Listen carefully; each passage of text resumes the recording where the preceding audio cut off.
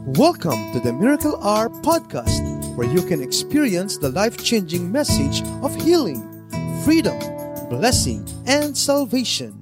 As God's end-time prophet and apostle shares to you the heart of the Lord, here's our host, Apostle Renato D. Carillo.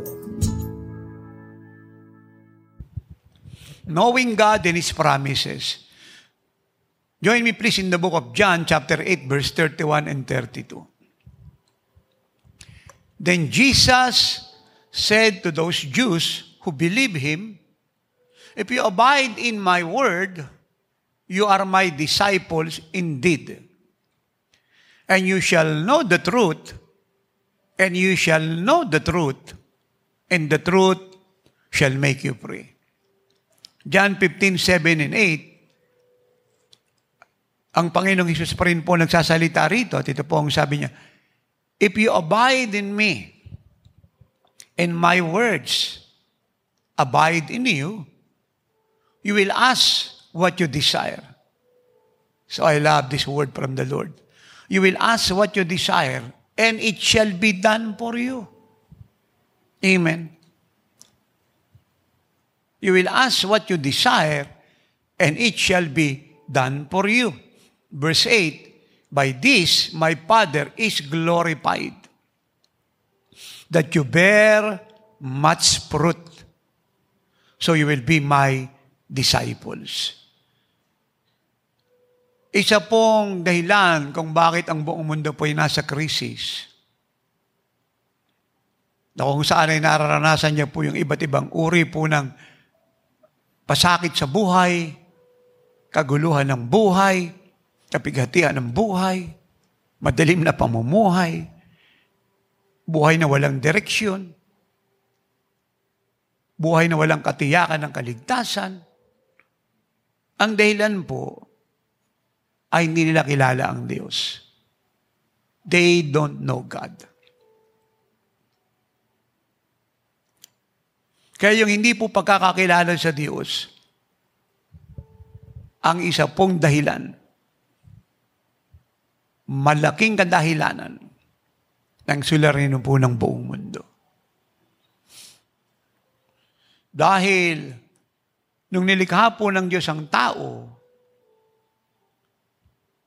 isa po sa kadahilanan why He created man is to know Him. At yun po yung reason kung bakit niya nire-reveal kay Adan yung kanyang sarili at kay Eva. Siya po yung nakikipag-fellowship sa kanila. Nakikipag-intimacy, nag-establish ng intimate relationship para makilala nila ang Diyos. At ito ang dahilan nung si Paul po'y nagpunta po ng Athens, Greece, at nakita niyo po ang mga Grego sa templo ni Diana na lagi pong nag-gather, nagpe-fellowship, nagko-koinonia. At sa inscription po meron doon po sa templo ni Diana, sa rebulto niya, meron pong inscription at meron pong naka-inscribe na to the unknown God. At sinabi ni Paul na yung unknown God na hindi nyo kilala, na sinasamba nyo, ay ang Panginoong Jesucristo. At yun po ang simula ng pagbabago ng buhay ng mga Greek ng panahon pong iyan. Kaya bunga po ng kawalan po ng pagkakakilala sa Diyos, nag-imbento po ang mga tao ng kung ano-anong bagay patungkol sa Diyos. At nagpaabot ng kanya-kanya pong opinion para idipahin ng Diyos. Kaya hindi po nakakapagtaka na iba't ibang klase po ng rebulto ang makikita nyo sa buong mundo. Pumunta po kayo ng India, sa Hinduism ay 300 million gods ang sinasamba.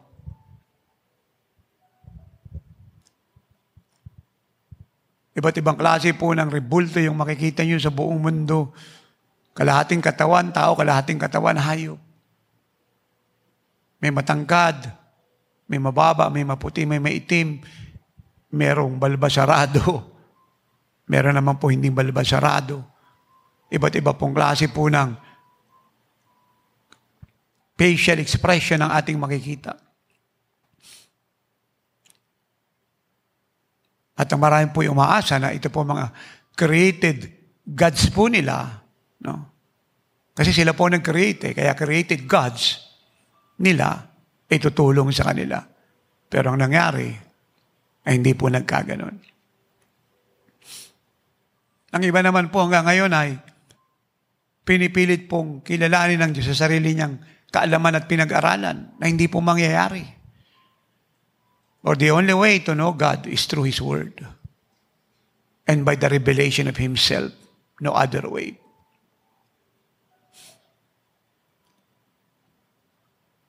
At pag nakilala mo ang Diyos, yun ang simula ng kahulugan ng buhay mo. Yun ang simula ng kagandahan ng buhay mo. Yun ang simula ng kaligtasan ng buhay mo. At yun ang simula ng kasiguruhan ng buhay mo. Katagumpayan na ng buhay mo, especially po sa nagaganap sa mundo ngayon.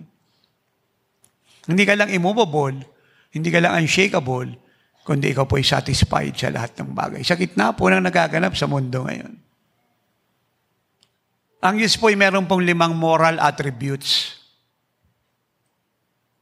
At dito po sa 5 moral attributes ng Diyos ay pinakikilala po niya ang kanyang sarili.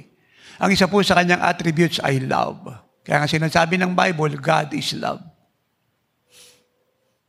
Kaya yung po mga nagtuturo na ang Diyos po ay laging nagagalit. At ang Diyos po ay mapaghiganti. No? Yung Diyos po ay mapaghatol. Hindi po kilala ang Diyos. Nagtuturo po yun ang mali. Hindi po yung katangian ng Diyos. Siya po'y pag-ibig. At hindi ko po sinasabing siya po'y may dalang pag-ibig. Siya po ay pag-ibig. Naunawaan niyo po yung pagkakaiba na may dalang pag-ibig sa pag-ibig. Sabihin, yung po may dalang pag-ibig, meron lang po siyang kinuha mula sa iba na nadala niya. Yun yung may dalang pag-ibig. Pero yung pag-ibig, kalikasan niya yun. So kahit saan siya pumunta, yun siya. Yun ang Diyos. Siya ay pag-ibig. Ikalawa, God is merciful. Siya po'y mahabagin, maawain. At bahagi po ng kanyang mercy ay pagtitiis, pagtsatsaga. In fact, isa po reason niyo kung bakit lahat ng makasalanan sa buong mundo at sa bansang ito'y buhay pa at di pa tinatapon ng Diyos sa impyerno dahil sa salitang habag at awa. At yung nga po yung hindi maunawaan ng maraming biktima po ng karahasan, ng rape, ng extrajudicial killing, biktima ng murder, ng scam, ng human right abuse, ng discrimination, ng iba't ibang mandatory rules and regulation na maraming bansa na against God's law and human conscience. Biktima po ng iba't ibang klase po ng krimen, karahasan, na nagdudulot po ng kamatayan. Na lagi nilang sinasabi, bakit yung mga masasama buhay pa at yung mabubuting tao ay maagang namamatay? No, alam mo pare-parehas po sila ng sentiment. At talagang hindi po nila maintindihan. Kaya marami po, hindi naman sinasadya, naggagalit sa Diyos. Naghihimagsik. Nagtatampo. Especially, hindi sila nakatamo ng hustisya kaagad. Bunga po ng mga krimen at karahasang dinanas ng pamilya nila na yung po mga gumawa ng masama hanggang ngayon na hindi nahuhuli. Ganon din po yung mga magnanakaw ng pera sa pamahalaan, yung pera ng bayan, iba't ibang politiko, di pa tayo na ipapanganak, may politika na, at yung nakawalang pera ay tuloy-tuloy hanggang ngayon. Maraming politiko mayayaman, yung mamamayan naghihirap. Yun din po ang tanong ng marami. Bakit buhay pa ito mga magnanakaw na ito? Ng pera ng bayan. Yung mga wicked na hindi nagpapasweldo ng tama. Yung mga negosyante, mga employer na Nagdidima ng mahabang oras ng trabaho sa mga manggagawa, pero yung pinapasweldo ay hindi sapat. Na nagiging dano pang sila po'y maghimagsik. Bakit buhay pa daw? Ang dahilan ng po'y, ang Diyos po'y naaawa. Nagbibigay po siya ng pagkakataong magbago. Hindi niya po kinukonsinti yung kasalanan. Galit na galit siya. Pero gusto niya pong maligtas yung nagkakasala. Dahil nahirap pong pumunta ng impyerno. Habang panahon, hindi ka naalis doon. God is merciful. He is a long-suffering God. Ikatatlo pong katangian niya, God is righteous. Siya po ay Diyos na matuwid. Ano man pong klaseng kalikuan, sinasadya o hindi, maliit o malaki, ay ayaw po ng Diyos. Kaya nga hindi niya napansin, niligtas niya tayo upang maging matuwid tayo. At si Jesus po na matuwid na anak ng Diyos na walang kasalanan, ang ating naging righteousness. 2 Corinthians 5:21. Kaya pag tinitinan tayo ng God the Father, ang nakikita niya, hindi nakasalanan natin na napakadami na ginawa natin mula lang tayo maipanganak hanggang tayo po ay nagkaisip bago tayo maligtas. Hindi nakikita niya na po si Jesus. Accepted na po tayo ng God the Father because of Christ who become our righteousness. At in-expect ng God the Father, kapag tayo na kay Jesus na, ay mabubuhay tayo sa isang pamumuhay na matuwid. Amen. Dahil anak na tayo ng Diyos at ayaw niya na manatili pa tayo sa kalikuan at kamalian sapagkat hindi na natin kalikasan niya. Ika-4 niya pong katangian, God is holy. Ang Diyos po'y banal. At yan po dahil lang kung bakit ayaw niya po ng kasalanan, maliit o malaki, sinasadya o hindi. At ang kabanalan po ang pinakamataas na attributes ng Diyos. Kapag siya po'y nakakita ng taong banal, gusto niya pong tiran. Again, kaya niya tayo niligtas para maging banal tayo, para mapanahanan niya. Kasi dating nakatira sa ating kalikasang makasalanan yung pong kalikasan ng dyablo. Possess po tayo, hindi lang ng simple nature, kundi ng mga demonyo. May nga lang pare-parehas po yung mga demonyo may control sa tao sa buong mundo, pero lahat po, may binibitbit na demonyo sa katawan. Dahil nga po, sa sinful nature na dala-dala natin. So, nung si Jesus po'y dumating sa atin, sinira niya po simple nature, kinasaot niya po yung mga demonyo ng alak, sigarilyo, sugal, pagsamba sa Diyos, ang pangalan niya, pakikiapid, pagpatay, drug addiction, pangre-rape, corruption, you can name every sins. Dinisroy niya po lahat yun. At pinalitan niya ng kalikasan niya. At yun po'y banal na kalikasan, pinakabuhay ng Diyos. Kaya hindi niya napansin sa langit, wala pong makasalanang pumapasok kahit isa. Kasi sa impyerno, wala kayong mababalita ang may matuwid o banal na tao na nasa impyerno kahit isa. Magkahiwalay po ng daigdig at lugar yung matuwid, malinis ang buhay at yung makasalanan. Magkahiwalay. Magkahiwalay po ng daigdig at kalagayan, kaharian yung na kay Kristo at ala kay Kristo. At isang dahilan niya kung bakit inuutusan tayo ng Diyos laging magligtas ng kaluluwa, lagi tayong manalangin sa kaligtasan nila, mag-ayuno sa ating sambayanan, magbigay ng totoo para maipakalat ang ebanghelyo sa buong mundo. Especially, bababa na po siya.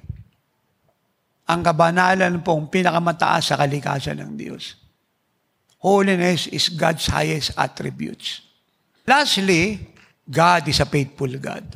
Yung pong ikalima sa moral attributes ng Diyos. Siya po'y tapat na Diyos. Dahil ang akin pong revelation teaching ay nakakonect sa mga pangako ng Diyos, kaya ang tatalakayin po natin ng gusto ay yung katapatan ng Diyos. He is a faithful God. Deuteronomy 7:9. Therefore know that the Lord your God, He is God, the faithful God, who keeps covenant and mercy for 1,000 generations with those who love Him and keep His commandments. Bahagi po ng katapatan ng ating Amang sama sa langit ay yung Kanya pong pag-iingat at pagtupad sa Kanyang mga pangako. Huwag natin kakalimutan na yan. Lalong-lalo na sa atin na nagmamahal sa Kanya at sumusunod sa Kanyang mga utos. Lamentation 3:20-23. Through the Lord's mercies, we are not consumed, because His compassions fail not. They are new every morning. Great is your faithfulness. Nagaya po ng Israel, marami man po silang pagsuway, paglabag, paglapastangan sa Diyos, hindi pinayagan na sila po'y totally mapahamak at mawasak bilang bansa. Inuphold po sila ng Diyos. Yung Kanya po pag-ibig at kahabagan ay nagligtas sa kanila sapagkat dakila ang katapatan ng Diyos. Ang ibig pong sabihin kasi, kung bakit hindi tinanggal na yung Kanyang mercies at compassion sa bansang Israel sapagkat siya po may pinangako sa kanila. Gusto niyang i-prove sa kanila na kahit kayo ay lapastangan, sumamba sa Diyos-Diyosan, nag-asawa ng mga unbeliever, dahil ako'y nangako sa inyo at ako'y tapat na Diyos at dakila ang katapatan ko, ililigtas ko pa rin kayo para malaman nyo kahit kayo unfaithful, akong Diyos nyo ay faithful pa rin. Psalm 89:34, God said, my covenant I will not break, nor alter or change the word that has gone out of my lips. Sabi niya, yung aking tipan sa inyo, yung aking mga pangako, yung aking mga propesiya ay hindi ko sisirain. At kung ano yung mga binigkas ng labi ko, hindi ko siya babaguhin. So sinasabi ng Diyos na kung bakit hindi niya po babaguhin yung mga pangako niya sa atin, yung mga propesiya niya, sapagat siya po ay tapat na Diyos. Napakaganda. Napakahirap isang ipaliwanag yung greatest ng Diyos in connection to His faithfulness. Siguro, sa understanding ko sa Holy Spirit, ganito natin to ilagay. Great is His faithfulness, na yung Kanya pong katapatan ay hindi lang po masyadong malawak, masyadong malalim, masyadong mataas. Yung po ibig sabihin ng salitang great, masyadong dakila. At the same time, ito po yung nag-i-implore o nagpapaabot ng katotohanan dahil sa kanyang kadakilaan, yung katapatan niya ay gagawin niya. Psalm 105 verse 8, God remembers, plural, His covenant forever. Actually, pag binasa niyo po istorya ni Abraham sa book of Genesis hanggang sa closing book ng Book of Malachi, na siya po nagtatapos ng 39 na aklat ng Old Testament, nababanggit po rito si Abraham. Matagal na po siyang patay. Ang reason po kasi, kung bakit siya po'y ginagawa ng Diyos, banggitin at ulit-ulitin at i-remind po sa Israelita ang bagay na ito, sapagkat gusto niya pong ipaunawa sa kanila. Nung siya'y nangako kay Abraham, kahit si Abraham ay patay na, siya at ang pangako niya ay tinutupad niya sapagkat siya po'y buhay at dakila ang kanyang katapatan at ang lahat ng kanyang mga pangako ay tutuparin niya kasi nga siya ay tapat na Diyos. Napakaganda. Yung pinangakuan patay na, pero po yung kaganapan ng pangako tuloy-tuloy, existing, patungo sa kanyang mga apo sa mga apo. Naintindihan niyo po ako, sa bawat henerasyon, may pinapadama ng Diyos ang kanyang katapatan. Isn't God so good?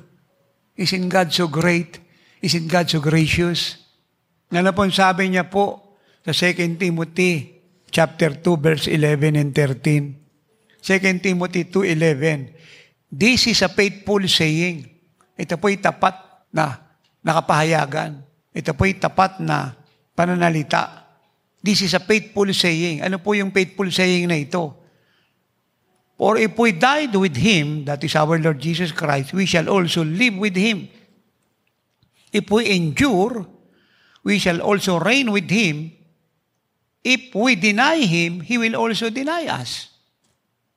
Pero pagdating po rito po sa katapatan, hindi po ganon. Amen? Ang sabi rito, pag tayo po ay namatay sa ating mga sarili sa Panginoong Jesucristo, na nasa Panginoong Jesucristo, tayo mabubuhay kasama niya. Kung tayo naman pinagtiis ng mga pagdurusa rito, bunga ng kabanalan at identification sa Kanya, ay maghahari tayong kasama niya.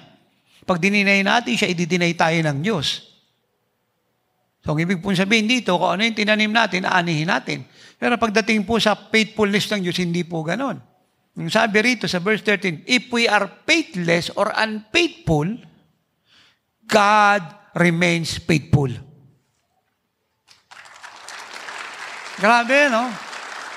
Napakaganda, no po, ano? Pag tayo raw po'y nag-deny sa Lord, i-deny niya tayo. Pero pag tayo po'y naging unfaithful, ang Diyos po hindi magiging unfaithful kasi hindi niya nature yun eh. Faithful pa rin siya. Napakaganda. Kaya napakasarap po talagang bulay-bulay ng salita niyo sa intindihin eh. At humingi ng pagkaunawa sa Diyos Espiritu Santo. Yan yung sinasabi ko sa mga nagtuturo, wag lang dampot ng dampot, kopya ng kopya. Kung kani-kanyang preacher sa Facebook, sa Amerika, Singapore, Europe. At mga pastor na nag-aaral sa Bible School na tuyo-tuyo sa Espiritu Santo. Ang dala puro head knowledge, walang change life unto perfection. Kailangan maintindihan mo ang salita ng Diyos alinsunod sa katotohanan ng nasusulat. Kung tayo po ay unfaithful, dapat ang Diyos unfaithful rin. Pero sabi niya, hindi. Kung unfaithful kayo, faithful pa rin ako kasi nature ko yun eh.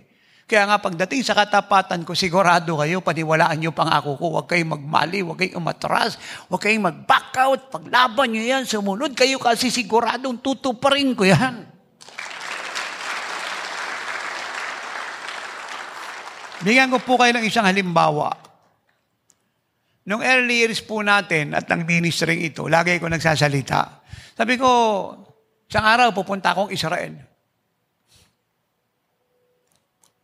At hindi lang ako pupunta ka, ako isang eroplano kami, yung buong Jesus congregation, bibit-biting ko yan. Amen. Eh, lumipas yung 10 taon, hindi mo kami nakakapuntang Israel. Wala akong bit-bit. Pero dinideclare ko pa rin siya. Sabi ko, malapit na, pupunta na tayong Israel. Kaya kayo congregation, ngayon pala, maghanda na kayo, magpalista na kayo riyan, aalis tayo, amen. Isang eroplano, tayo lang sa kayo nun. Amen. Isang hotel, puro taga-oras lang himalayang tao ro. Isang bus, tayo lang lahat yun sa kayo nun. Amen. Ay, hindi ko po alam kung kayo at yung mga kapatid yung nakarinig niyang paulit-ulit na lang here in abroad, eh naniniwala at ano po yung pananaw. Pero ako, naniniwala ako. Ngayon, ito po, tanong. Eh tatay, hindi mo naman nakitang nangyari. Totoo po yun. Umabot ng 15 years mahigit, hindi ko nakitang nangyari. Pero naniniwala pa rin ako kung mangyari kasi nga alam ko ang Diyos ay tapat. So, ang ibig sabihin ay ito. Hindi po issue po yung iksi ng panahon o haba ng panahon. Ang issue rito, tsak na siya po'y magaganap sa panahon ng Diyos. So ano po ang pinupunto ko, mga minamahal, mga iniibig, mga anak sa pananampalataya? Huwag po tayong manghinawa. Do not give up. Move forward because the promises of God are all yes and amen in Christ Jesus. Huwag tayong maging bitter. Huwag tayong maging resentful. Huwag tayong mag-murmur. Ganito natin to ilagay. Yung marami, pag siya po ay nakakatanggap ng kaganapan ng pangako ng Diyos, puri ng puri, kanta ng kanta. At pag pangit ang nangyari kabaligtaran, hindi niya gusto, hindi na siya kumakanta. Ang taga-orat ng himala, kay pangit, kay maganda yan, kumakanta pa rin tayo. Kay pangit o maganda yan, sumasayaw pa rin tayo. Kay pangit o maganda yan, pumapalakpak pa rin tayo. Kay pangit, kay maganda yan, sumisigaw pa rin tayo. Kay pangit, kay maganda yan, umaaten pa rin tayo, priority pa rin natin ang Diyos, nagbibigay pa rin tayo. May tao po ba dito? Naglilingkod pa rin tayo. Nabubuhay pa rin tayong banal at mali sapagkat alam natin, yung pangit, saglit lang yan, pero yung kagandahan habang panahon yan, At yung pangit na nangyayari, hangin lang yan mula sa dyablo. Pero ang pangyayari ay kontrolado ng Diyos. Kung bakit ko po ito pinapaliwanag? Kasi marami po mga anak ng Diyos, no? Kahit nasa five pool, mainipin. Hindi natin naintindihan yung salitang process, timing, the wisdom of God. Sa bawat panahon, ipakita mo ang pananampalataya mo sa Diyos. Huwag po tayong mainip.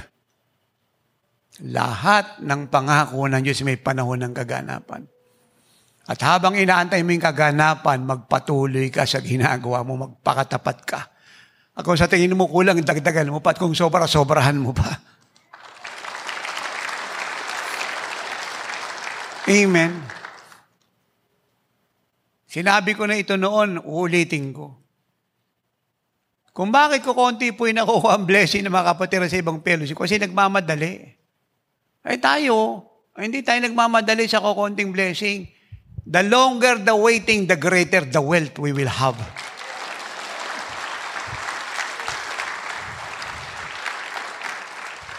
Naalala ko po nung nagsisimula tayong mag-convention, nagsasabit lang tayo sa jeep, naka-Amerikana. Walang ganun Ganda-ganda mo lalaki, nasisikatan ka ng init ng araw, nakasabit ako sa jeep, naka-Amerikana, gulat ng mga tao. Alam nila siguro pelikula, at ako yung bida, wala namang cameraman, nakasabit ako. Pero naka-Amerikana ako. Nagtuturo tayo, maraming umaating, iba't ibang fellowship. May lumalapit sa akin mga nabibilis. Sabi niya, Apostol, utang tayong sasakyan. Kami magbabayad 50%, 50%, ikaw na bahala.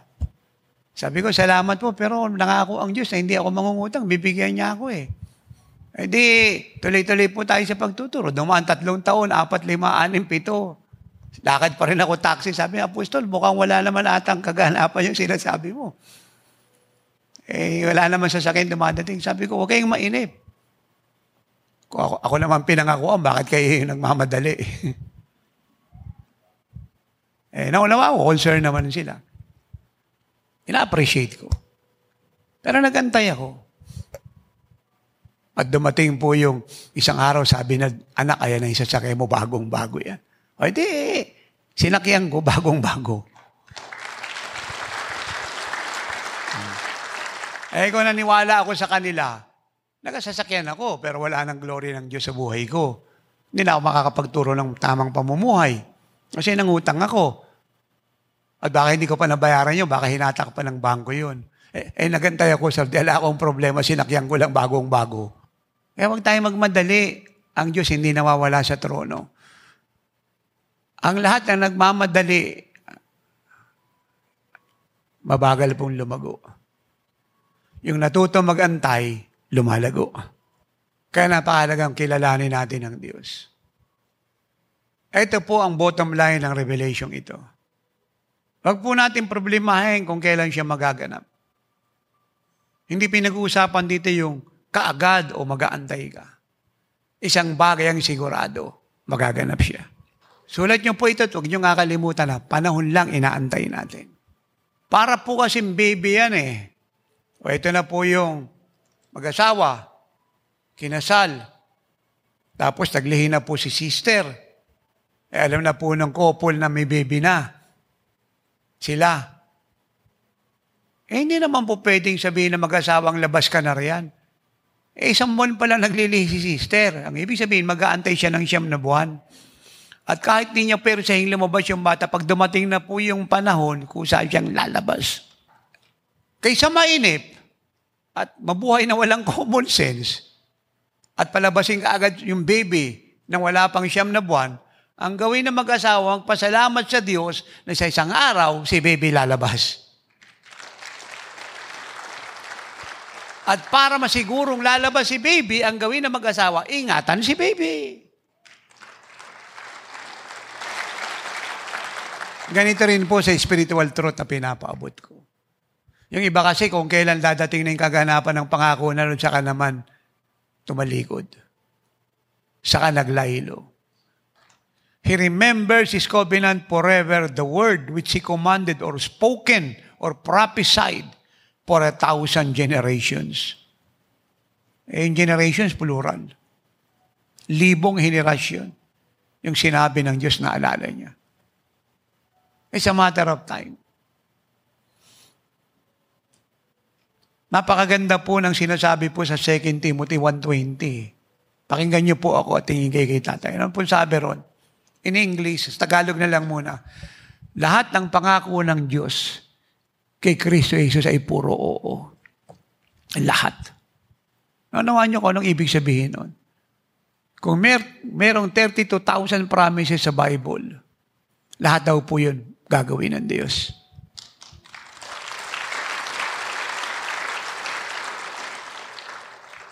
Bakit mo sinabi yun, Apostol? Kasi ang sabi ron, lahat ng pangako ng Diyos ay puro oo. Ang ibig sabihin, yung 32,000 promises na yun, puro oo, ibig sabihin gagawin niya lahat. Eksakto. Kasi walang sinabing susubukan o hindi. Sabi ron, lahat ay oo.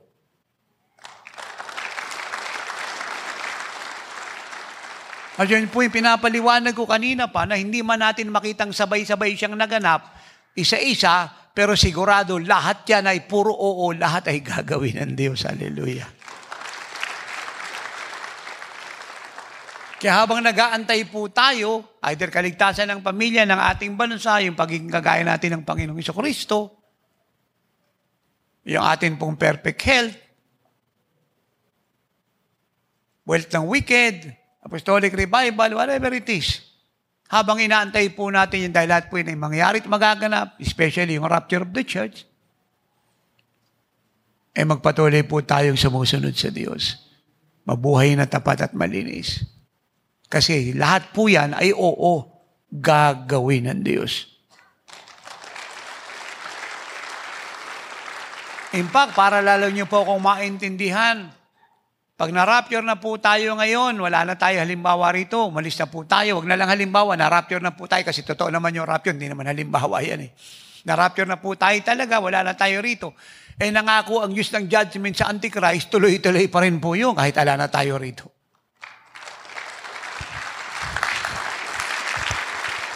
Nangako ang Diyos ng destruction ng mga Antichrist nation, tuto pa rin ang Diyos yun.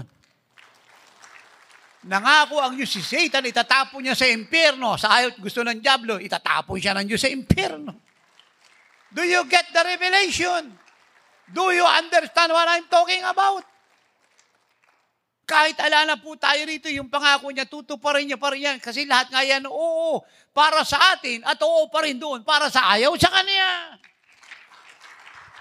Woo! Amen. Psalm 119:89-90. Watch this. Forever, O Lord, your word is settled in heaven. Forever, O Lord, your word is settled in heaven. Habang panahon, O Panginoon, ang salita mo ay nakatala sa langit. Habang panahon. Do you understand that? Habang panahon. Do you understand that? Explain ko po sa inyo maya-maya ng malinaw po yan. Forever, O Lord, your word is settled in heaven. Habang panahon. Yung sinabi ng Diyos, diniklara niya, nakatala sa langit habang panahon. Hindi pwedeng burahin. Hindi pwedeng alisin. Hindi pwedeng sirain. Hindi pwedeng tanggalin. Do you hear that? Forever, O Lord, your word is settled in heaven. Verse 90. Your faithfulness endures to all generations. You establish the earth and it abides. Kukunin ko po yung salitang, your word is settled in heaven forever. Ano po ba ibig sabihin ng salitang settled? It means firm. Firm.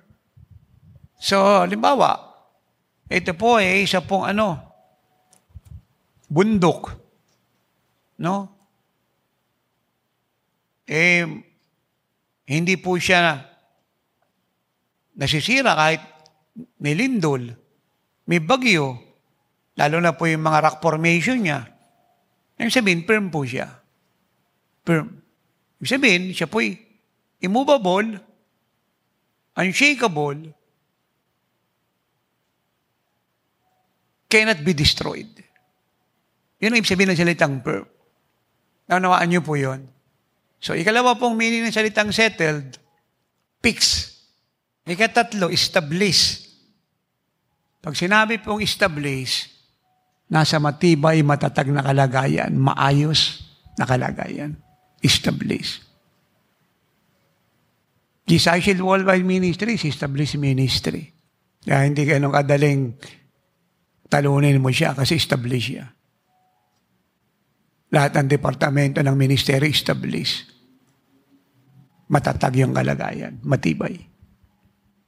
Nakuha niyo po ako. Yan ang ibig sabihin ng salitang settled, established. And lastly, agreed upon. Napagkasunduan.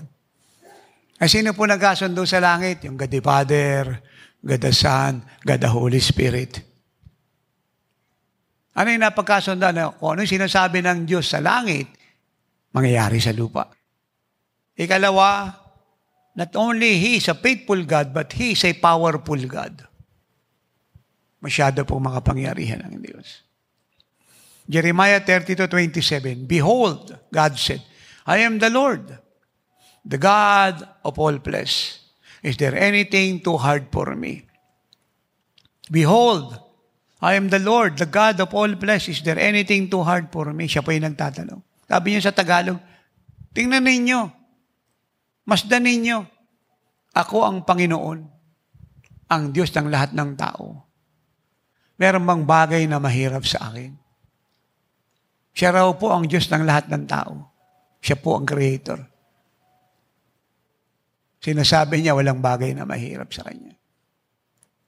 Anong ibig pong sabihin ng Diyos sa statement na ito?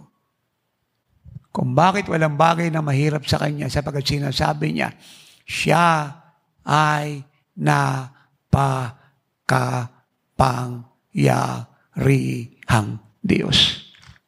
Ang Diyos mismo ang nagsasabing napakakapangyarihan niya. Siya mismo yung nagpapakilala sa sarili niya kung gano'n siya kakapangyarihan. Hindi niyo napansin sa isang bansa na infidel, ateista, communist, satanist, they mock God. They resist God. Anong ginagawa ng Diyos in response to their mocking and resisting Him? They display niya po power niya. Pinuprove niyang napakakapangyarihan niya. And when it happened then, pag nangyari po yan, they repent and surrender to God. At yan yung naganap sa Israel, yung panahon po ni King Ahab at ni Jezebel.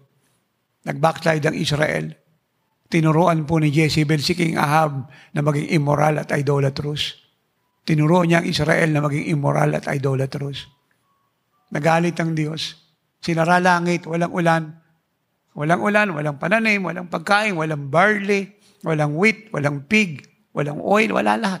They starved to death. Pero ang purpose ng Diyos sa kanila, redemptive judgment. Ang ibig sabihin, yung hatol na yung para tubusin sila, ibalik sila sa pananampalataya. Pag-ibig pa rin ng Diyos yun. Then He sent Elijah the prophet, at hinamon ni Elijah ang mga false prophet ni Baal, ni Jezebel. Nagkaroon ng duel sa Mount Carmel. Kumuha po ng altar. Yung mga handog ay inilagay sa ibabaw at binuhusan ng tubig. Ang alam po natin, yung tubig ang pumapatay sa apoy. Ayun, nag-chanting na yung mga false prophet ni Baal para dumating po yung Diyos-Diyosa nila at i-consume yung handog doon sa altar. Hindi dumadating, nilubugan na sila ng araw, hiniwanan nila yung mga palad nila, sinacrifice nila yung mga anak nila sa Diyos-Diyos, literal, pinatay po nila at sinakripisyo. Pero walang nangyayari. But Elijah simply prayed and God answered by fire. At yung pong altar na punong-puno po ng tubig, bumaha na nga po hanggang doon sa ilalim. Na imposible pong mapugnaw ng apoy kasi nga, tubig ay tinupok ng Diyos. At yun pong naging key upang ang mga Israelitang backslider ay bumalik sa Diyos. Yung display ng power niya.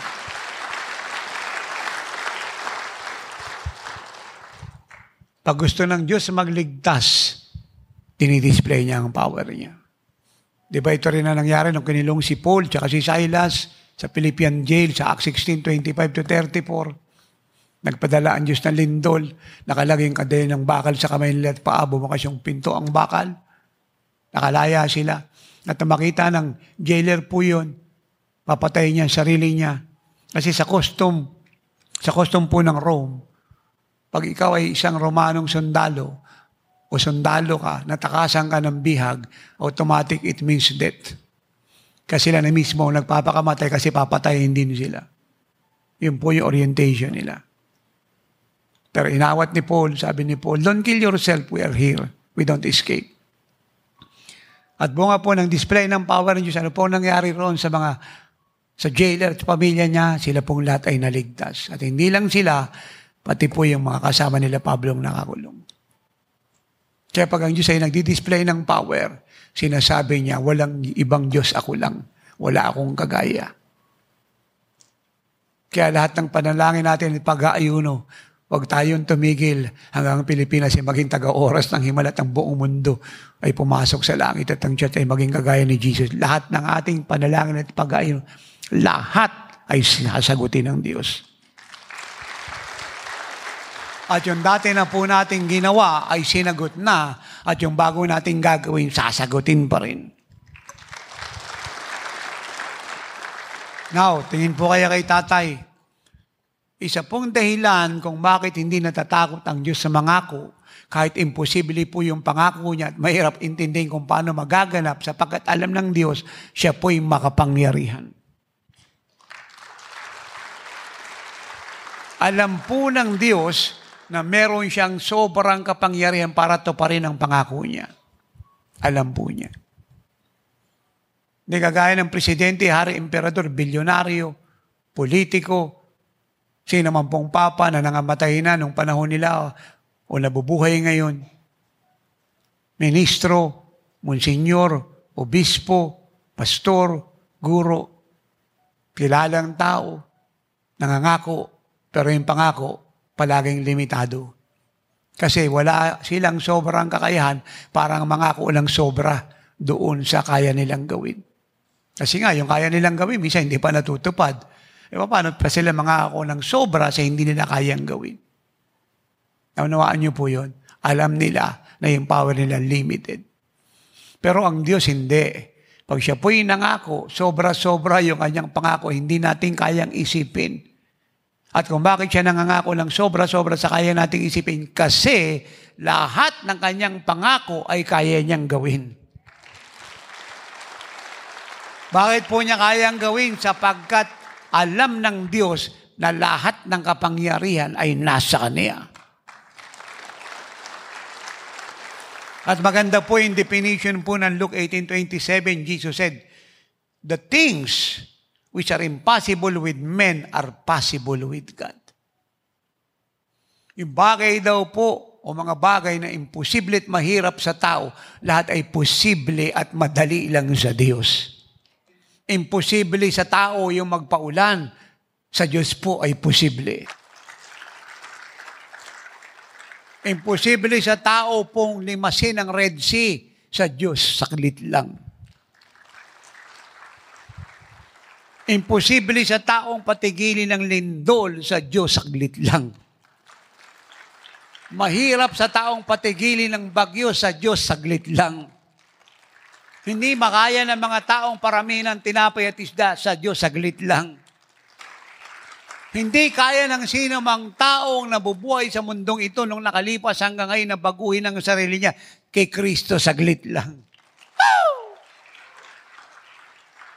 Amen? Hindi kaya ng mga taong buhayin ng mga patay, sa Diyos saglit lang. Hindi kaya ng mga taong palakarin yung mga nasa wheelchairs, kay Jesus, chicken feed lang. Amen. Yung lahat ng imposible sa tao ay posible sa Diyos. At yung hindi kayang gawin ng mga unbeliever ay kaya nating gawin because we are a carrier of the fullness of God's glory. Takot sila sa COVID at sa diablo, pero yung COVID at yung diablo, takot na takot sa atin,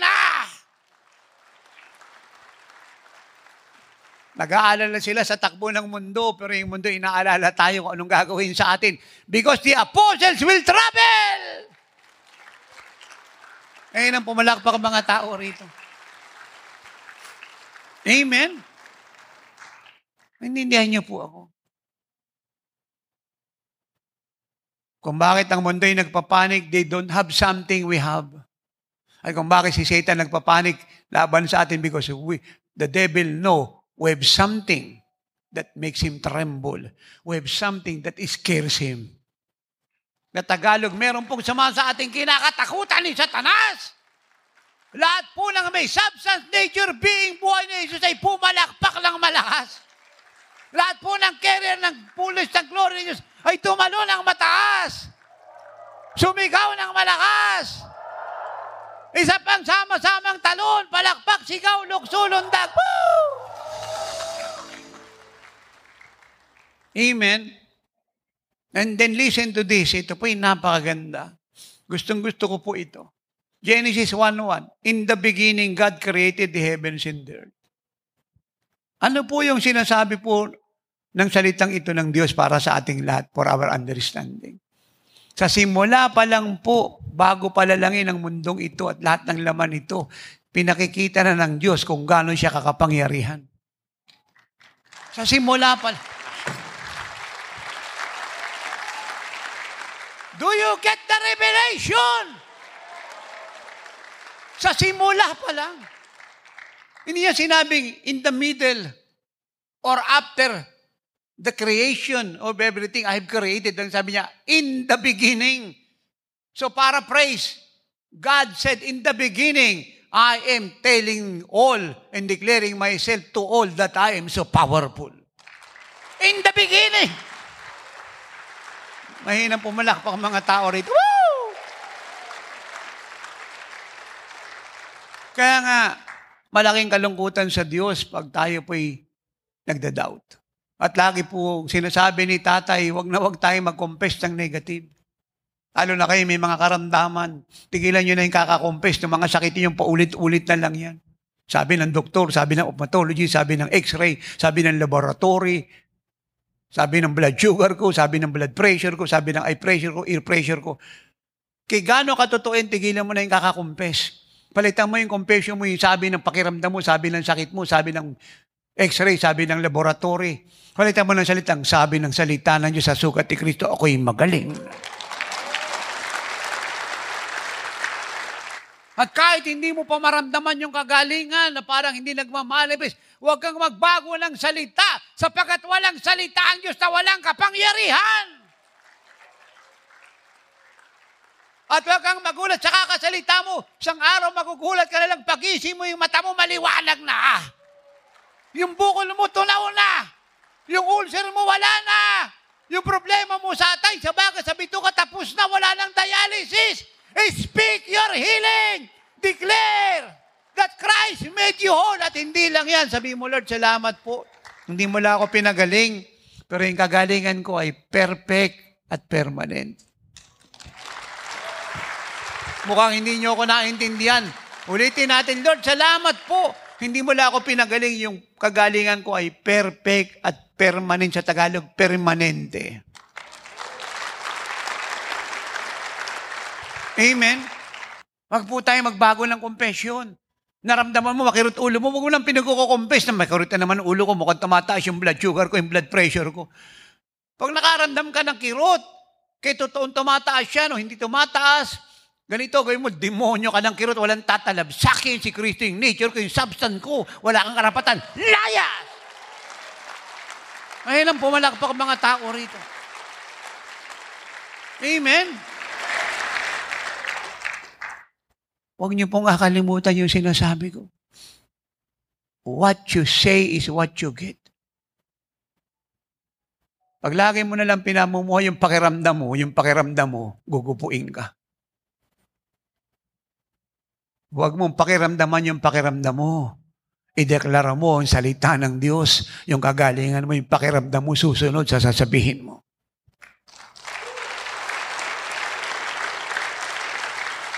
Masakit yung tiyan mo, sabihin mo, tiyan ko, magpuri ka, magaling ka na, nakatira si Kristo sa iyo. Hindi ka pwedeng kumirot, lumabas ka dyan, kirot, layas. Magpuri ka, bato ko, ugat ko, utak ko, dugo ko, laman ko, pupil ko, kornea ko, retina ko, mga litid ko, ugat ko. Magpuri ka, magaling ka na, nakatira ang Panginoon sa'yo, walang tatalab sa'yo, magpuri ka, magpuri ka! Yun po ang tama. Hindi yung pag-ising mo sa umaga, hanap niya asawa niya, kunin mo nga yung blood pressure. Kunin mo nga yung blood pressure. At yung panunaw kasi mukhang lumulutang na naman yung bituka ko. Bloated. Mukhatang yung uric acid ko. Dumadami. Mukhang nakakasampalok yung bituka ko. Umaasim. Sabi ng asawa, oo nga eh. Ganon? Dapat. Wala namang masama sa X-ray. Di in-X-ray ka. O chinek up yung blood pressure mo at nakita nga, halimbawa, 140 over 110. Mataas nga. Hindi dapat ang sagot yung dalawa dyan, demonyo ka, sinungaling ka, inutosan ka namin, bumaba ka sa sugat ng Panginoon, normal ka, dinideklara namin blood pressure namin, normal. Now, tanong, ay tatay, pwede ba ako uminom ng pampababa ng dugo? Wala pong problema kahit uminom ka, pero sabihin mo normal ka. Kasi kahit inom ka ng pampababa ng dugo, yung confession mo naman, hindi bumababa, tumataas pa. Paano halaga ng inom ka ng inom? Walang problema sa kakainom, ang problema magbago ka ng sinasabi mo. Tatay, pwede ba ako uminom ng beet para bumaba blood pressure ko? Uminom ka ng beet, broccoli, pampababa ng blood pressure yan, uminom ka, berry, saging, mag-green tea ka, walang masama. Pero samahan mo ng confession. Yung ginagamit mo means in ways. Pero yung full manifestation ng health mo at healing mo, nakadepende sa sasabihin mo. Ano man ang dinadaanan mo, yung confession mo, huwag mong baguhin. Kasi nagtatrabaho ang Diyos.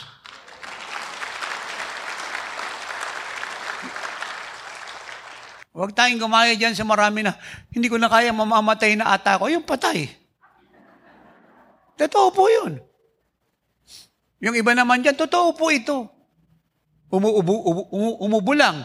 Siguro nalamigan sa biyaw, nainitan, mahaba yung biyahe, naarawan, naalikabukan, may mga allergy substance pumasok sa ilong, umubo-ubo, nagbahing-bahing. Tapos nagluha-luha, allergy. Sabi, paratang may COVID ako. Nagpaswab, may COVID. Quarantine. Akong kausap dito. Pero wala naman talaga siyang COVID. Ba't siya nagka-COVID? Sabi niya, parang meron Inimbita niya yung COVID. Sino-sino iniwala pag inimbita mo yung COVID gusto nang namamasyal?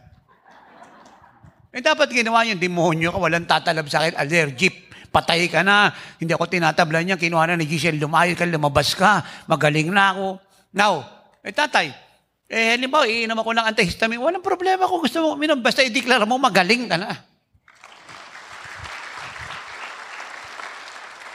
Uminom ka o hindi, huwag kang magbago ng confession na yung allergy mo, kinuha na ng Panginoon yan. Amen? Amen? Sabi mo sa katabi mo, lakasan mo, kung hindi ka maring ituro mo, what you say is what you get. Amen? Say you are healed. And you will be healed. Palakpakan natin ng Diyos. Maliwanag po ba yun? Amen? May authority kayo Gamitin niyo yan. Amen? Amen? Minsan, nakirot yung paa, namimitig, kung anong inong kinukumpes. Ay, umakit na ata yung lamig Kaya umakit siya, umababa siya, o hindi siya umakit, o nananatili sa kalagayan, demonyo ka, labas! Nakasan niyo yung palakpak? At kung hindi mo nakita kaagad yung sitwasyon na nagbago, tuloy lang confession. Magpasalamat ka sa Diyos. Huwag kang magbago ng pananampalataya. Hawakan mo yung katotohanan, magaling ka na kaya ano pong proseso, daanan mo. Maniwala ka, pinagaling ka ng Diyos. At kung maniniwala ka lang mabilis, edi mabilis kang gagaling. Dahil ang sabi ng Bible sa Matthew 9:27-28, sang-ayon sa pananampalataya mo, hindi sang-ayon sa pakiramdam mo, x-ray o report ng doktor, sang-ayon sa pananampalataya mo, yun ang mangyayari sa iyo. At ang sabi ng Proverbs 23 verse 7, kung ano yung akala ng puso mo sa kalagayan mo, yung ka. Kung akala ng puso mo magaling ka, yun ang mangyayari sa iyo. Amen? Amen? Kahit po biro, wag tayong magsabi na, eto, dumating mga kamag-anak natin, sabi, Kuya, ate, tumatanda ka. Oo nga, kasi, talagang patanda na ako eh. Wag ganun. Ang confession dyan, nadadagdagan edad ko, pero bumabata ako.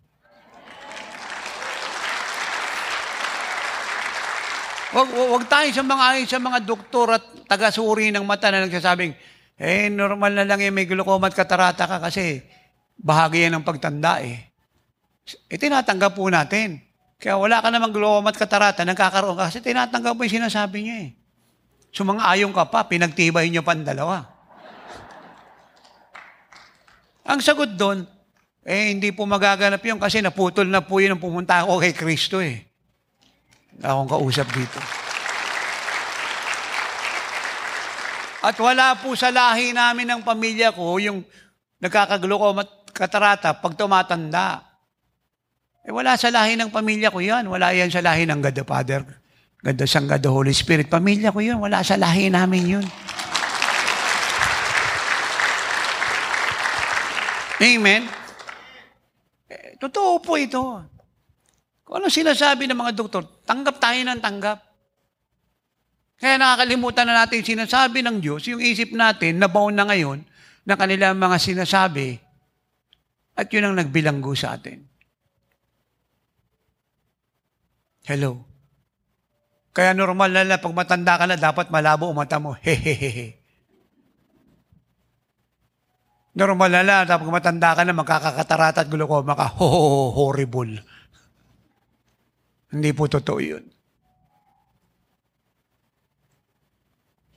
Masyado po tayong masunurin sa mga doktor.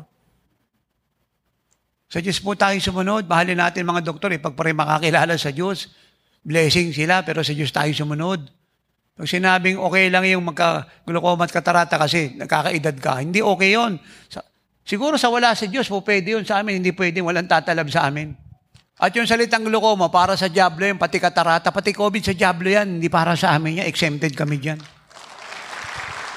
Taas natin ating dalawang kamay, sabihin natin ito ng malakas, exempted ako sa anumang sakit sa mata, sa baga, sa bituka, sa atay, sa lapay, sa abdo, sa buto, sa dugo, sa laman, sa tenga, sa utak. Ba't ako exempted? Dahil si Jesus, ang kalusugan ko, buhay ko, kalikasan ko, katangian ko, at sa kanyang mga sugat, ako'y matagal lang magaling. At dahil siya ay nakatira sa akin, hindi lang ako magaling, ako'y perpektong magaling, at ang kalusugan ko ay permanente. Hallelujah! Amen? Napakasimple po ng turo ko, ha?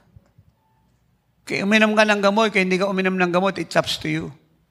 Pero hindi masamang uminom ng gamot kung kailangan mo siya. Pero yung declaration mo, ang importante sa lahat. Yung faith mo sa Diyos. Halimbawa, may allergy ka, uminom ka ng antihistamine, inom ka, ito po ang tamang salita. Lord, salamat po, ako'y magaling na. Naintindihan niyo po ako. Yun po ang tama. Hindi tayo nagbabawal uminom ka ng gamot. Pero sinasabi natin, ideklara mo yung kagalingan mo. Kasi kahit lahat ng gamot inumin mo, pati bote, kung hindi mo dinideklara ikagalingan mo, maimpatyo ka lang eh. Mapapadali ka lang. Pagalawin mo ang Diyos. Tatay, paano siya gagalaw? Say the word. Tatay, ganun lang yon. Pag sinasabi ko yung salita ng Diyos, gagalaw ang Diyos. Yes. Bakit, tatay? Sapagat ang Diyos at ang salita niya, hindi pwedeng paghiwalayin. Kung nasaan ang salita niya, ando doon ang Diyos. Huwag po natin kakalimutan yan.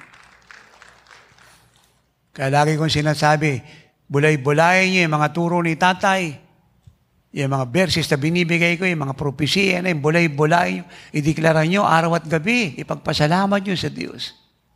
Psalm 62:11, God has spoken once, twice, I've heard this, that power belongs to God. Power belongs to whom?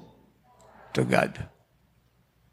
Ay kung bakit lang may power ang lahat ng tao sa mundo, we call that earthly power dahil ibinigay ng Diyos. At yun ang sabi ni Jesus kay Pilate, wala kang kapangyarihan higit sa akin, malibang ibinigay ng Ama sa iyo. Kaya dapat lahat ng power na binigay ng Diyos sa mga ruler, presidente, emperador, prime minister, mga boss ng company, mga bishop, mga pastor, lahat ng tao ay gamitin niya sa matuwid para sa karangalan ng Diyos, huwag sa masamang bagay. Palakpakan natin ang Diyos.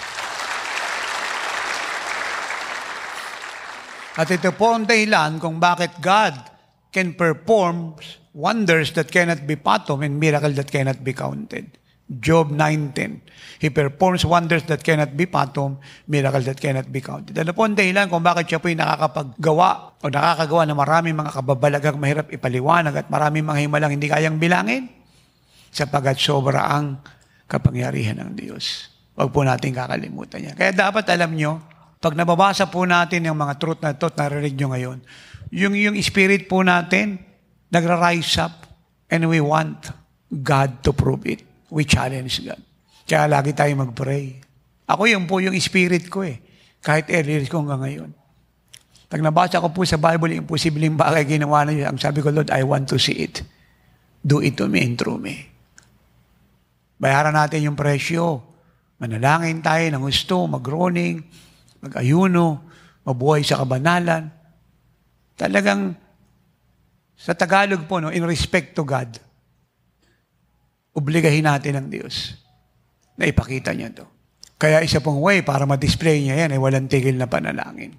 Doon kasi natin pinakikita yung desire natin at determination eh. How we pray.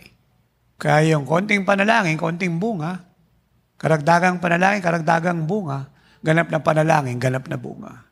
At huwag natin kakalimutan, alam pong klaseng sakripisyo, siya po'y may malaking ani, may malaking pakinabang. Alam niyo, mga himalang nagaganap po sa buhay natin, nakikita niyo rito, produkto po yan ang walang tigil na panalangin na pagayano araw at gabi. May mga nagbabayad ng presyo. Ano po ang dapat nating gawin sa katotohanan alam na natin na lahat ng pangako ng Diyos ay magaganap kasi meron siyang sobrang kapangyarihan upang ito po ay gawin. Number 1, we must believe that His promises are true. Kailangan po nating paniwalaan na lahat ng pangako ng Diyos ay totoo. Hindi siya nagbibiro, hindi po siya naglalaro. Ang sinasabi niya, totoo lahat yan. Hindi man abot ng isip mo, paniwalaan mong totoo yan. Amen. John 17:17. Jesus said, sanctify them by your truth. Your word is truth. Say that. God's word is truth. Paniwalaan natin na lahat ng pangako ng Diyos, hindi mo man abot. Talagang mahirap abutin dahil limitado ang ating kakayahan. Kaya nga dapat paniwalaan natin siya. Dapat i-exercise natin yung ating faith na lahat ng ito ay totoo. Tuto pa rin niya, gagawin niya. Kagaya ng mangako siya kay Abraham.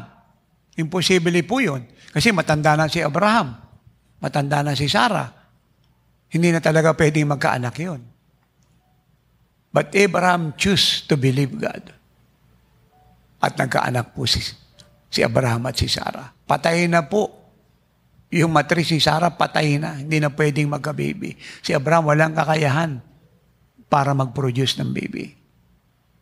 They are old age. The womb is dead.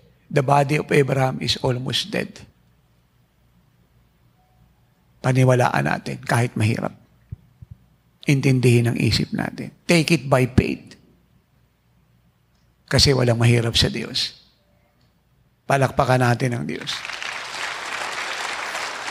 Kaya pag sinabi niyang iniligtas ko yung buong pamilya mo, kasi wala kang tigil na nanalangin at yung commitment mo hindi mo binabago, sa gitna ng dinadaanan mo, tapat ka pa rin, maniwala ka.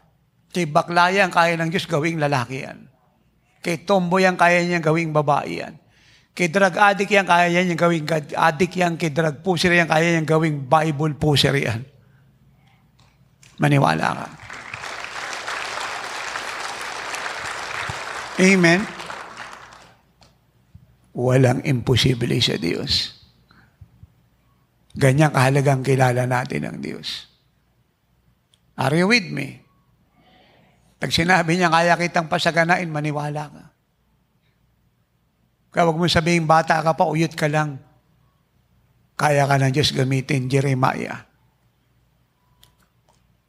Jennifer, amen. Johnny, Gigi.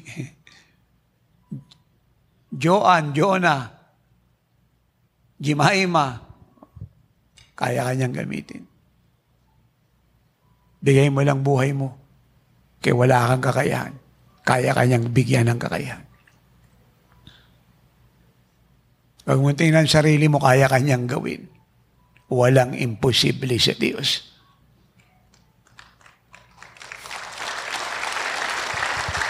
Si Mary, birhen.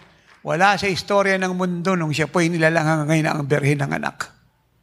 Pero si Maria ng anak, walang imposible sa Diyos. Pa hindi man abot ng isip natin, paniwalaan nating totoo yan, magaganap yan, kasi walang imposible sa Diyos. Kaya ng Diyos gawin ang lahat ng bagay, walang mahirap sa Kanya. Maniwala ka, kaya niyang gawin ang lahat ng bagay.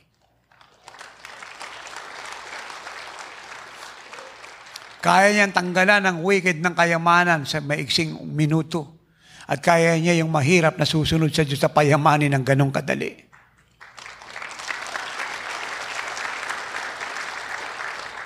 Hello? Kaya lupigin ng Diyos ang lahat ng Antichrist nation sa isang salita ng ganong kadali. At kaya niya tayong ingatan sa lahat ng gawa ng Diablo at mga salot at sakit ng Diablong tinapon sa mundong ito ng ganong kadali.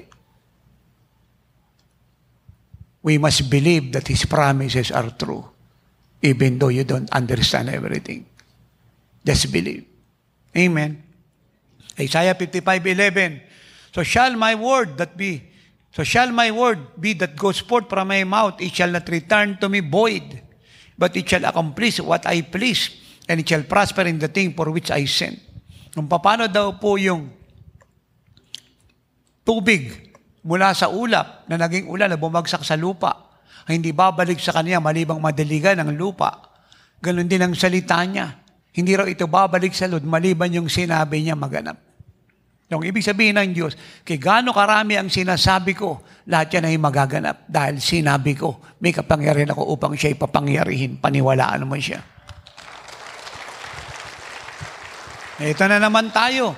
2 Corinthians 1:20, lahat ng pangako ng Diyos kay Kristo Jesus ay puro oo. Kaya ang sagot mo, lahat ng ito ay magaganap.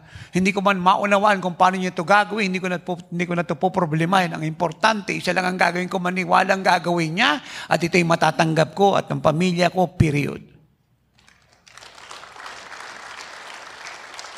Huwag na po nating problemahin kung paano niya gagawin. Hindi natin maaarok. Paniwalaan mo na lang na ginagawa niya. Numbers 23:19-20. God is not a man that He should lie, nor a son of man that He should repent. Has He said, and will He not do? Or has He spoken, and will He not make it good? Behold, I have received a command to bless. He is blessed, and I cannot reverse it. Ang Diyos daw po hindi tao na nagsisinungaling. Ang mga tao nagsisinungaling, ang Diyos hindi pwedeng magsinungaling. Ang mga tao nangangako, hindi natutupad. Ang Diyos pag nangako, tutuparin niya kasi hindi siya nagsisinungaling. Wala akong kausap dito. Ang mga tao nangangako, binabawi yung pangako. Ang Diyos pag nangako, hindi niya binabawi. Ang mga tao nagsasabing, ibibless kita pero hindi naman tinutupad. Pag ang Diyos nagsabi, Jesus is our shield, matatapos mo ang kalooban ko, magra-rapture na napakayaman mo, hindi magsasara ang langit sa iyo, you will soar high, walang pwedeng tumalo sa iyo, then, paniwalaan natin lahat yan. Hindi niya pwedeng baguhin yan pag sinabi niyang, Jesus, napakayaman mo, leader ka ng church, ang apostol, ang tatay ng church, tatapusin ang lingkod at ministeryo itong kalooban ko, mararapture kayong buhay, naglalagablab sa apoy ng Holy Spirit, sa kabanalan, sa kasaganaan, sa kalusugan, maniwala po tayo kapag hindi niya babaguhin ang sinasabi niya. Amen? Kaya pag sinabi niyang bless po tayo, ano man yung kalagayan mo ngayon, walang-wala ka man, maniwala kang bless ka. Amen? Let me say this, malapit na po akong matapos. Ano man ang kalagayan ng Jesus Hill kayo, wala pa kayong nakikita. Our greatest best is coming. Tatay, ito na yung nangyayari sa atin, wala pa tayong nakikita. Correct. You are right. Our greatest best that is all new, unlimited, and beyond imagination is coming. At yun yung sinasabi ko kanina, magpakatapat lang po tayo sa pagsunod. Sayo natin at sa gusto, yung tinatangkilik natin, magmumultiply na magmumultiply.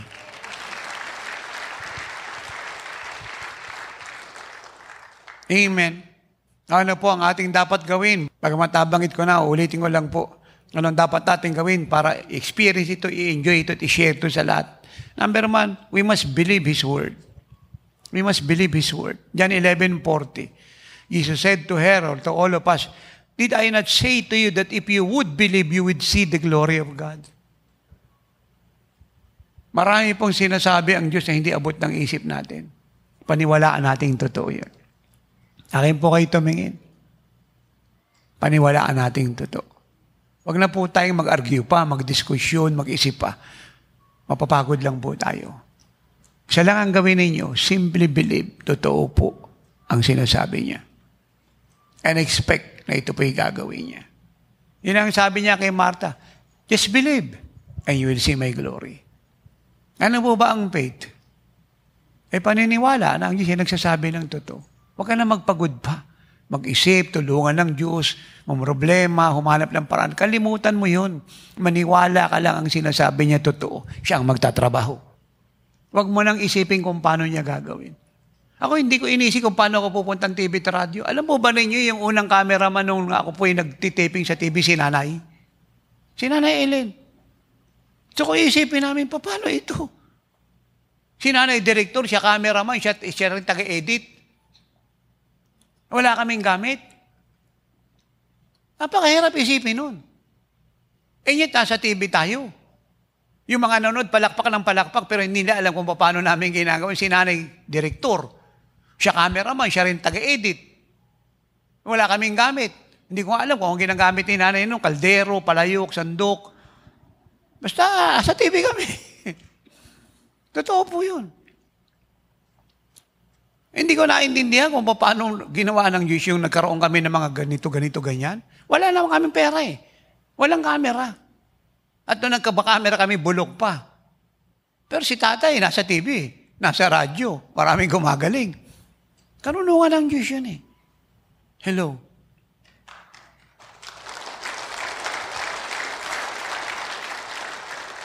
Tapos yung sumunod nating cameraman, wala namang alam yun. Ang hawak ng sandok, kusonero namin yun. Ng mga full-time. Tagaluto ng sardinas yun, tsaka kangkong.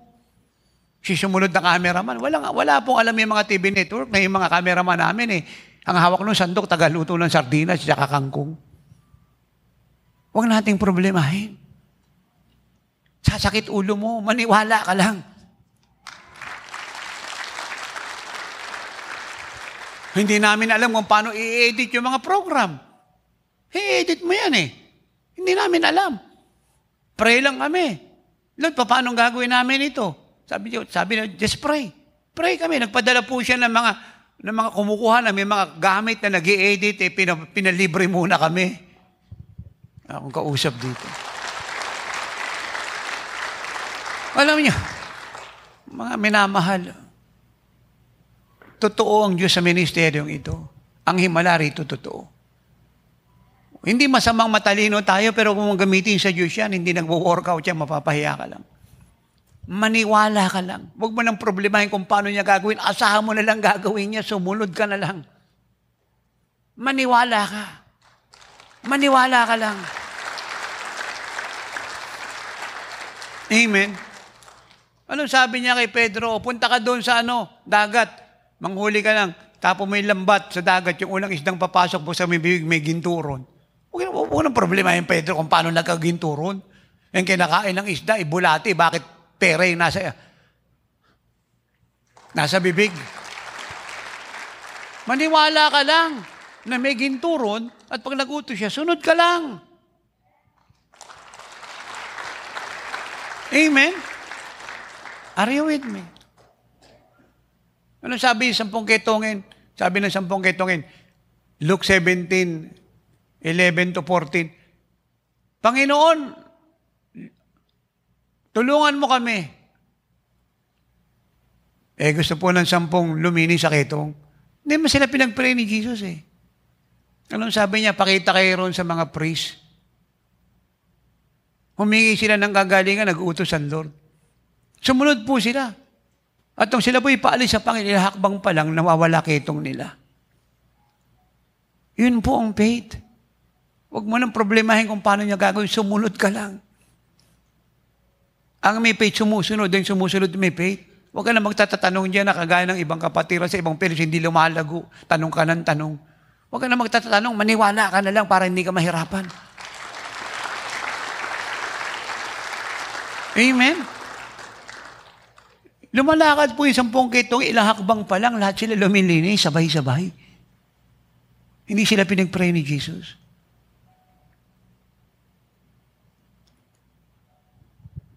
Marami pong blessing ang nawala kasi hindi tayo nabubuhay sa faith. Kaya ako po yung mapipilitang magturo ng faith series. Para pagtibayan kayo sa faith, para maraming himala na sinayang na maraming kapatiran sa ibang fellowship, ay hindi masayang ng taga-oras ng himala. Maniwala ka lang. Amen? Huwag mo nang problemahin kung paano niya paparamihin yung tinapay at isda, kumain ka na lang.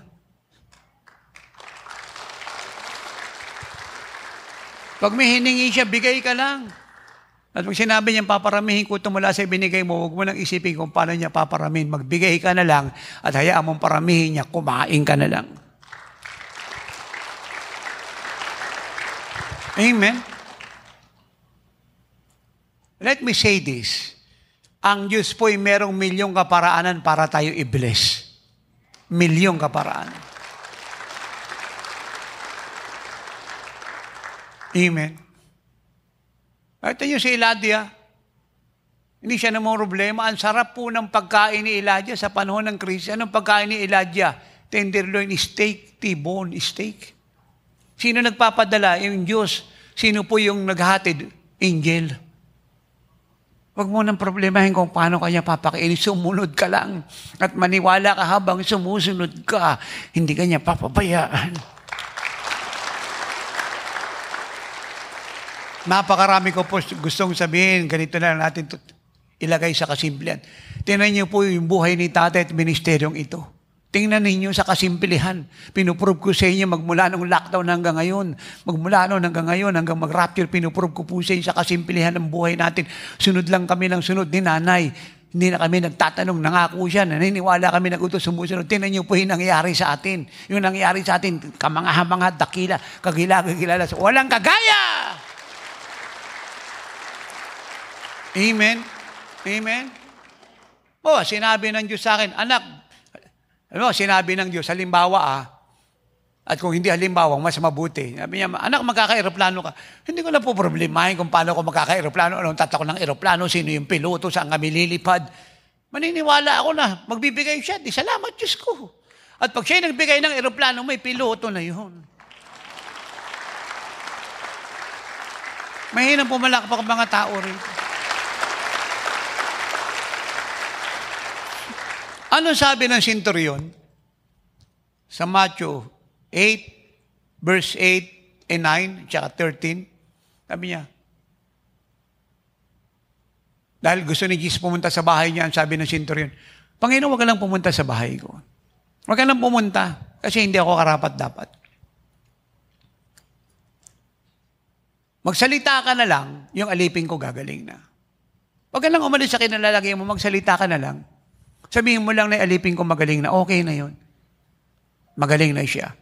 Naniniwala ako ron. Kasi, pakinggan niyo po ako sabi niya, ako isang tao na nasa autoridad.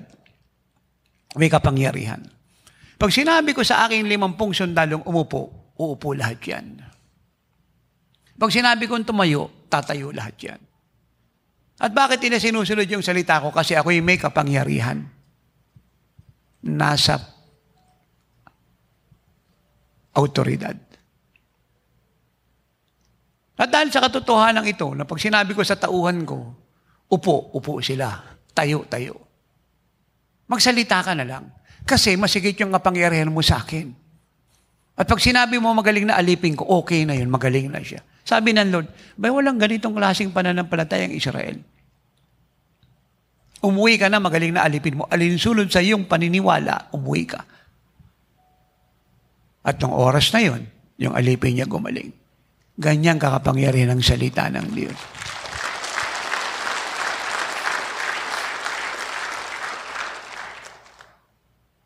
Huwag mo nang isipin kung paano niya gagawin. Maniwala ka lang. Kaya hindi abot ng isip mo, ayaw ng pakiramdam mo, at may pagkakataong hindi naintindihan ng asawa mo, anak, magulang, kapatid, higit mong paniwalaan ng Diyos kasama ng pag-ibig at pananalangin sa kanilang makaintindi sila. Maniwala ka. Maniwala ka lang. Yun lang ang sabi niya kay Marta, maniwala ka lang, Marta, makikita mo ang kaluwalhatian ng Diyos. Maniwala ka lang. Amen? Ano pong sabi niya kay Marta? Si Lazaro ay buhay. Ang sabi ni Marta, patay. Ang sabi ni Jesus, buhay. Sabi ni Marta, patay. Huwag po tayong gumaya kay Marta nakikipag-argumento sa Diyos. Amen? Bakit sinasabi ni Martang patay? Kasi nilibing. Hello? Bakit sinasabi ni Jesus na buhay? Kasi walang mahirap sa kanya. Lakasan niyo yung palakpak. Si Marta nakatingin doon sa patay. Tayo nakatingin kay Jesus na buhay at bububuhay ng patay. Kaya ang Lord, nirebuke siya ang sabi ng Panginoon. Simple po ito, huwag niyo itong kalimutan. Marta, huwag ka nang mag-alala kay Lazaro. Maniwala ka lang na siya ay buhay kasi kaya kong siyang buhayin. Huwag mo nang isipin kung paano siya mabubuhay. At anong paraan yung gagawin ko para siya mabuhay? Maniwala ka lang na siya'y buhay. Sapat na yan. Ako na magtatrabaho. Just believe and I will do it. Amen? Yan po ang faith. Hindi mo naintindihan. Hindi abot ng isip mo. Hindi ayon sa sabi ng doktor. Hindi ayon sa pakiramdam mo. Kabaliktaran lahat sa nakikita mo, narinig mo, nararamdaman. Maniwala ka na ang Diyos ay nagsasabi ng totoo. At yung sinasabi niya, gagawin niya at walang pwedeng pumigil sa kanya. Amen? Ito pa po, maganda to. John chapter 4, 49 to 53. Ito pong nobleman na ito, hindi po ito Hudyo, ha? Ito po Romans. Nobleman. Romano po ito. Meron tong anak na agaw buhay. So nagpunta siya kay Jesus. Sabi niya sa verse 49, Panginoong Hesus, bumaba ka doon sa tahanan ko kasi ang anak ko mamamatay. Anong sabi ni Jesus? Umuwi ka na. Buhay ang anak mo. Pakinggan po niyo ako maigi. Huwag po kayong malikot. Huwag niyong payagan yung diablong nakawin po itong revelation ito. Buksan niyo yung buong espiritu ninyo at makinig kayo. Ulitin natin ha. Sabi ng nobleman, Panginoon, pumunta ka sa tahanan ko. Yung aking anak mamamatay. Jesus said, umuwi ka na, magaling na ang anak mo. Hindi po siya Hudyo, ha? Hello. Anong ginawa po ng nobleman? Naniwala sa sinabi ni Jesus. Alam mo ba ninyo, isang araw pa ang dumaan bago siya nakauwi? Dahil po yung lugar na kinalalagay na malayo sa tirahan niya. Lumipas pa po ang isang araw. Sabi natin isang gabi bago siya nakauwi. So, ang ibig sabihin, sa paglipas po ng oras na yan, hindi niya nakikita anak niya. Wala siyang alam sa nangyayari. Walang telepono ng panahon na yun. Walang messenger. Hello. Walang radio. Walang walkie-talkie. Pero naniwala siya sa sinabi ng Lord. Natulog siya sa ibang lugar. Maaring siya po'y kumuha ng inn o naglagay ng tent sa desert. Yun naman kasi ang costume ng mga panahon na yan. Bago siya umuwi. At bakit natin sinabi yan? Nung siya po'y dumating na po ng tahanan niya, sinalubong po siya ng kanyang alipin. Ang sabi po ng kanyang alipin sa kanya,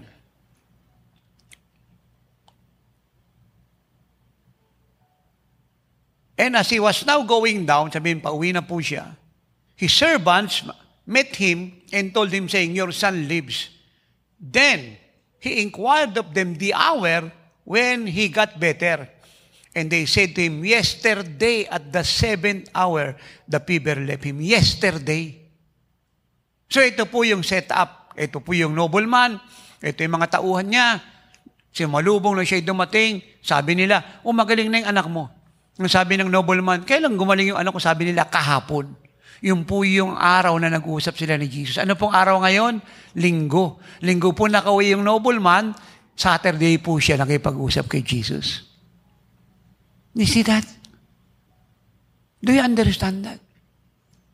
Hindi po ito Israelita. Hindi to pastor, hindi to pare, hindi to papa, hindi to monsignor. Unbeliever to. Pero pinaniwalaan ang sinabi ni Jesus. So, ang ibig sabihin, anong klaseng tao kapag maniniwala ka sa salita ng Diyos, may mangyayari sa iyo.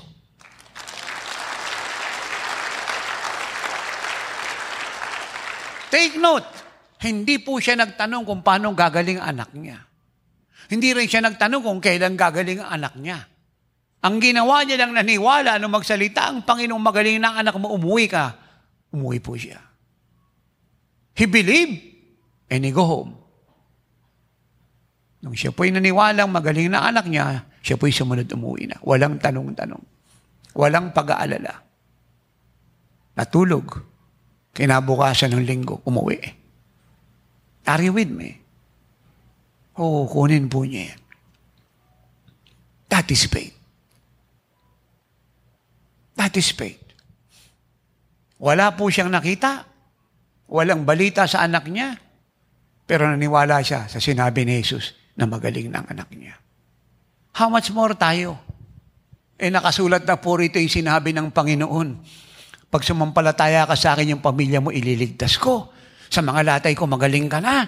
Kaya kitang gawing kagaya ko. Pag sumunod ka sa akin, hindi ka na magkakasakit. Lagi ka sa ibabaw. Hindi ka pwedeng pumunta sa ilalim. Hindi ka na mangungutang. Ikaw magpapautang. Buo na ang salita ng Diyos. Paniwalaan mo to. Hello. Basahin mo araw at gabi. Paniwalaan mo. Are you with me? Ako'y meron po akong isang pinaimprentang binukbaon ko po. Ang lahat po ng laman niya, gagawin ko yon para sa inyo. Mag-love offering lang po kayo. Lahat po yun ay salita ni Jesus. Ginawa ko po siyang libro, pero galing sa Bible. Lahat po nang nakalagay doon, salita ni Jesus lahat.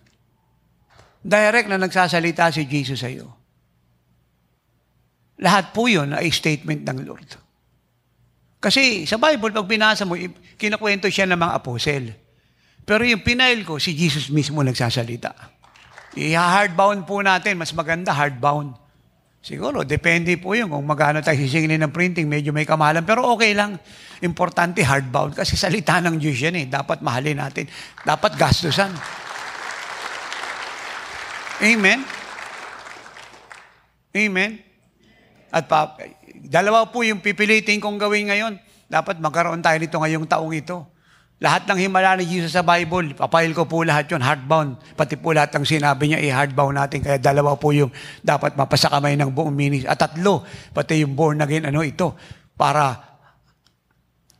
pag binasa niyo po yun, mag-explode yung mga page. Yung po mga importanteng salita doon, i-underline ko. Para pag nagbasa kayo, hindi na kayo mahirapan pa. Palakpakan natin ang Diyos. Woo! Amen? Napakasimple po nito. Ito natutuhan ko sa Lord. Magmula ng maligtas ako. Maniwala sa sinabi niya. Huwag mo nang intindihin kung paano niya gagawin. Mapapagod ka lang. Mahal ka niya, ayaw niyang mapagod ka. Paniwalaan mo lang na yung sinabi niya, totoo. Kasi makapangyarihan siya para gawin ito. Amen. My God. That is faith in God. Sa Kanya ka nakatingin, pinapaniwalaan mong sinasabi niya ay totoong lahat. At dito na po ako magtatapos. Ang Pilipinas ay malaya na.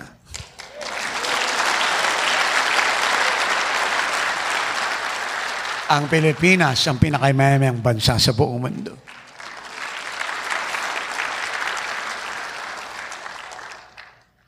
Ang papasok na kalalawa sa ministeryong ito ay mahirap bilangin.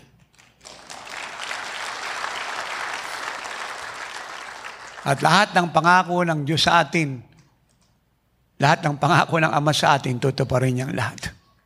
Paniwalaan natin. Yung glory days natin dumating na. Ang glory days natin ay selyado ng Diyos. At yung ating hinaharap ay masyadong dakila at malawak at mas malaki kaysa nakalipas natin kahit gano'n siya kaganda. At ang lahat ng ibibigay ng Ama sa atin ay sobra sa kaya nating isipin, sobra sa pinag-pray natin, sobra sa kaya nating unawain. Just believe it, obey God, be faithful to God, live a pure life, live His life, do His works, and enjoy it.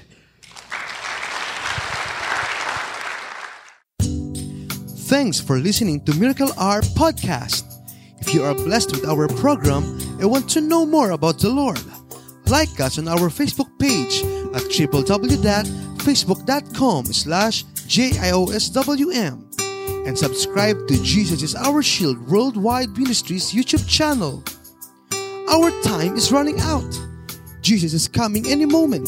Apostle Renato D. Carrillo is mandated by God to bring the church to its full potential and to live like Jesus. Have a part in this end-time move of God.